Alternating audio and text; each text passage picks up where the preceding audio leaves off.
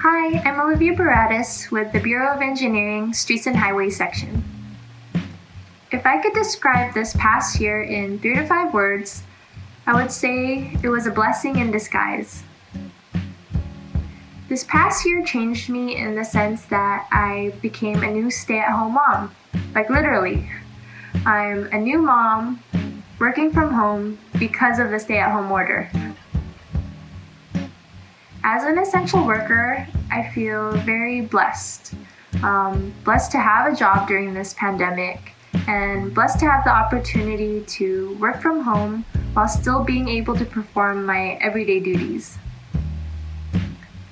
If I could put something in the time capsule to remember this year by, I would probably put a roll of toilet paper. I know it's a little silly, but it just represents so much. I mean, the fear, the panic, the vulnerability, especially during the beginning of the pandemic, but it also represents safety, security, and relief.